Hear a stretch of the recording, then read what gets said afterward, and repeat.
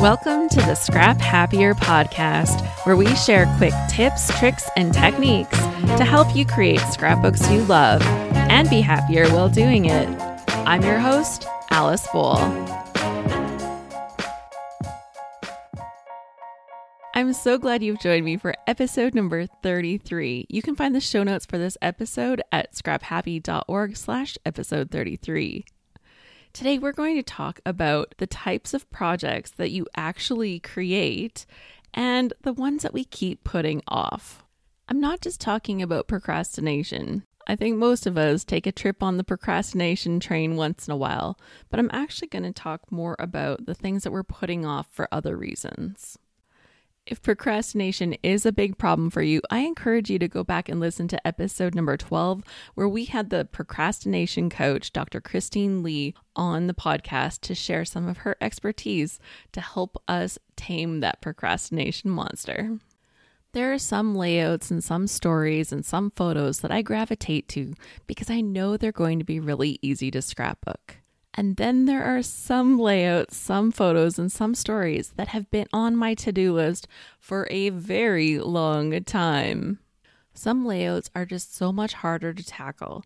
The photos seem too precious or too important. The story is way too special. I have to get it just right. Maybe I don't actually know what I want to say yet. And it can be hard. I might not have all the pieces that I think that I need to fully create this layout in the way it needs to be told. One startling example from my own scrapbooks are my son's birthday layouts. I've either done an amazing job scrapbooking their birthdays, or they have nothing at all. When you flip through their baby books, you literally see a sticky note on a blank page that says Joe's second birthday, Joe's third birthday, Joe's fourth birthday. Yeah, it's pretty bad. And Ryan's book isn't much better. It turns out as time passes, it doesn't get any easier to create these layouts. So you might be wondering, Alice, why haven't you just scrapbooked those birthdays? What's the big deal for you? I really loved hosting my kids' birthday parties. It was such a special event. I would make them piñatas, we would have fancy themed cakes and decorations and have the friends over and the family over. It was a really big deal, and of course, part of that was trying to get the perfect photos that captured all of the fun and excitement of the event.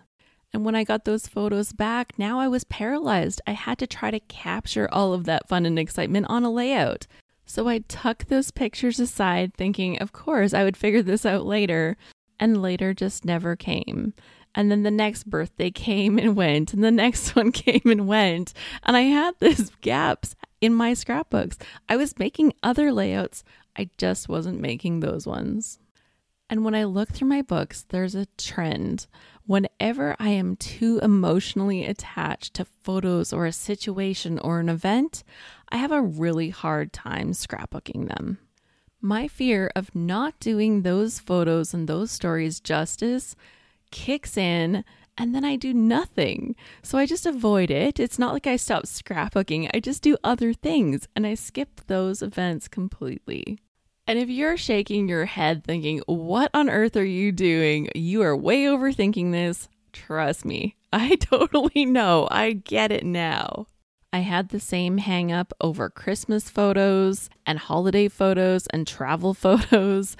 Anytime there was something big and exciting going on, somehow those were the stories that never made it into my scrapbooks. And the worst part of that is those were the ones I really wanted to have done. They were the ones I was really excited about. I'm not going to say that those are our most important stories because I really think that having a snapshot of our whole life is a lot more important than looking at one birthday or one holiday. And recently, when I was talking with my friend Amy Myers, I said, "Are we scrapbooking the important stories?" And she said to me, "We may not know right now which stories are the most important." And boy, did she hit the nail on the head. It's only through time and other experiences that we have the perspective to know which stories really were the most important. Years ago, I scrapbooked a layout where I was making hot cross buns using my aunt's recipe. And that page was nice, and it was great to include this family heritage recipe, although I don't know how far back the heritage went. I think right to my aunt. But I was making that recipe because of her. And when I lost my aunt, that page became so much more valuable to me. It was no longer a page about hot cross buns. It was a page about me connecting with my aunt. It's that time and the experience that has happened that make that page important. So I guess you can ask yourself the question, whose interpretation of important are you using anyways? And what seems important today might not be important at all tomorrow. And something that seems very insignificant today can have so much more significance tomorrow. And I'm happy to say that we can change over time. I seem to have finally gotten over my problem with the birthday pages, and I actually create them now. I'm also pretty good at scrapbooking my travel and holidays. So you might be wondering, hey Alice, what did you do? How did you figure this out? And what is different that helps you get these things done now? How did you go from being the person that consistently put off those projects to having birthdays and travel scrapbooked? Tip number 1, own it. Identify the problem. Once you figure out what the problem is, what kind of pages are you putting off consistently? Once you know what the problem is, it's easier to step up to the plate to make a difference. The second tip that helped me was to be a more consistent scrapbooker. One of the ways I get most of my pages done is through completing the load challenges, the layout a day challenges hosted by our Scrap Happy family. Turns out you can make a lot of stuff if you're scrapbooking every day for a month and you're doing this 3 times a year. If you haven't tried a load challenge, we do them 3 times a year. We do them in February, May, and one exclusive to members in October.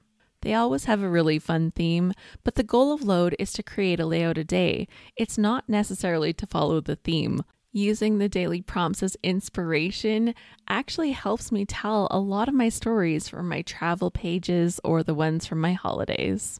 Challenges are a great motivation, and usually it means that you're participating with other people, which means you're scrapbooking with friends, and that's always more fun. Okay, I'll confess, in person when I go to a crop, I am not the most productive, but when I go home from that crop, I am so excited and I dive into my scrapbooking. And that's when I get a lot of scrapbooking done. And finally, for tip number 3, I want to go back to the very beginning when I was talking about the reasons that we put off certain kinds of layouts. One of those reasons might be that you don't have all of the stuff that you think that you need. Maybe you don't have all the photos that you wanted. Maybe you don't have the story written down. Maybe you don't have all the memorabilia organized. Maybe you don't have the pretty papers and stuff that you want.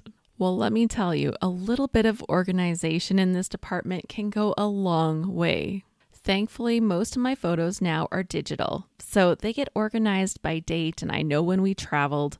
That makes the photo part a lot easier. I print at home, I print on demand. I use an EcoTank printer from Epson called an ET2750. It has great big storage for ink, so I almost never have to replace the ink in this printer. It's amazing, and it has saved me a ton of money.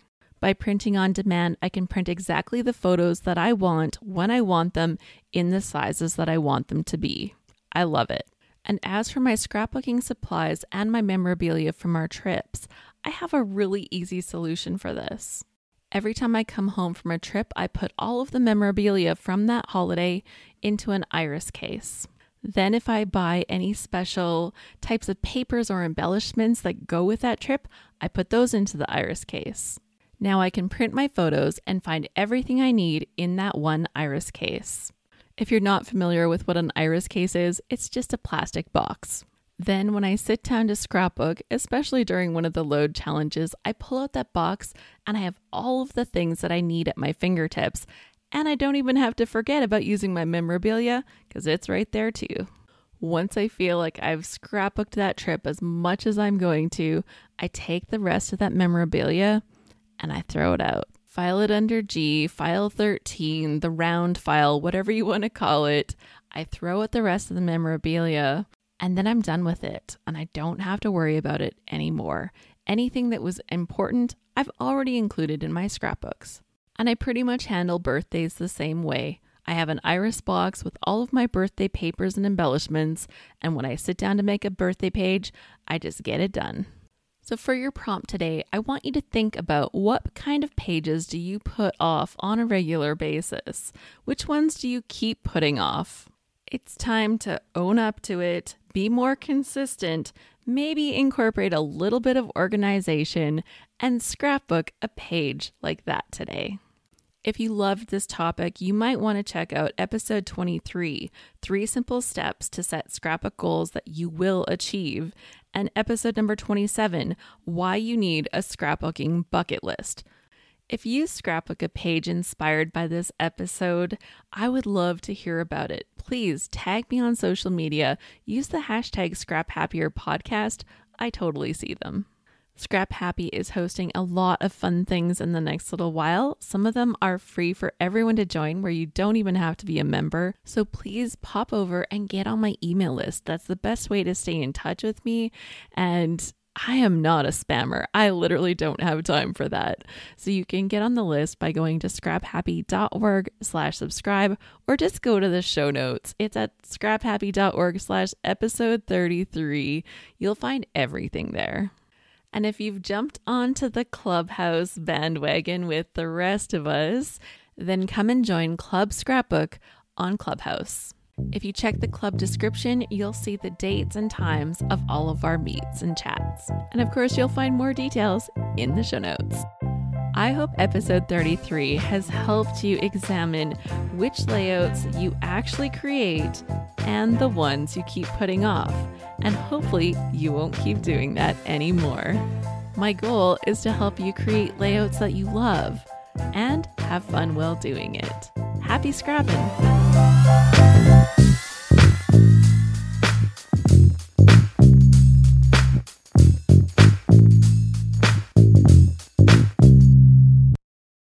I completely forgot to say, my friend Amy is going to be doing a Scrap Smarter free session for us in April. So make sure you get on that email list where you subscribe, because that is how you will get the invite to attend our free session. You can go and check out her Instagram at OneMommyScrapping. You'll know you're in the right place when you see some Nuvo drops. She's kind of obsessed, and I get it.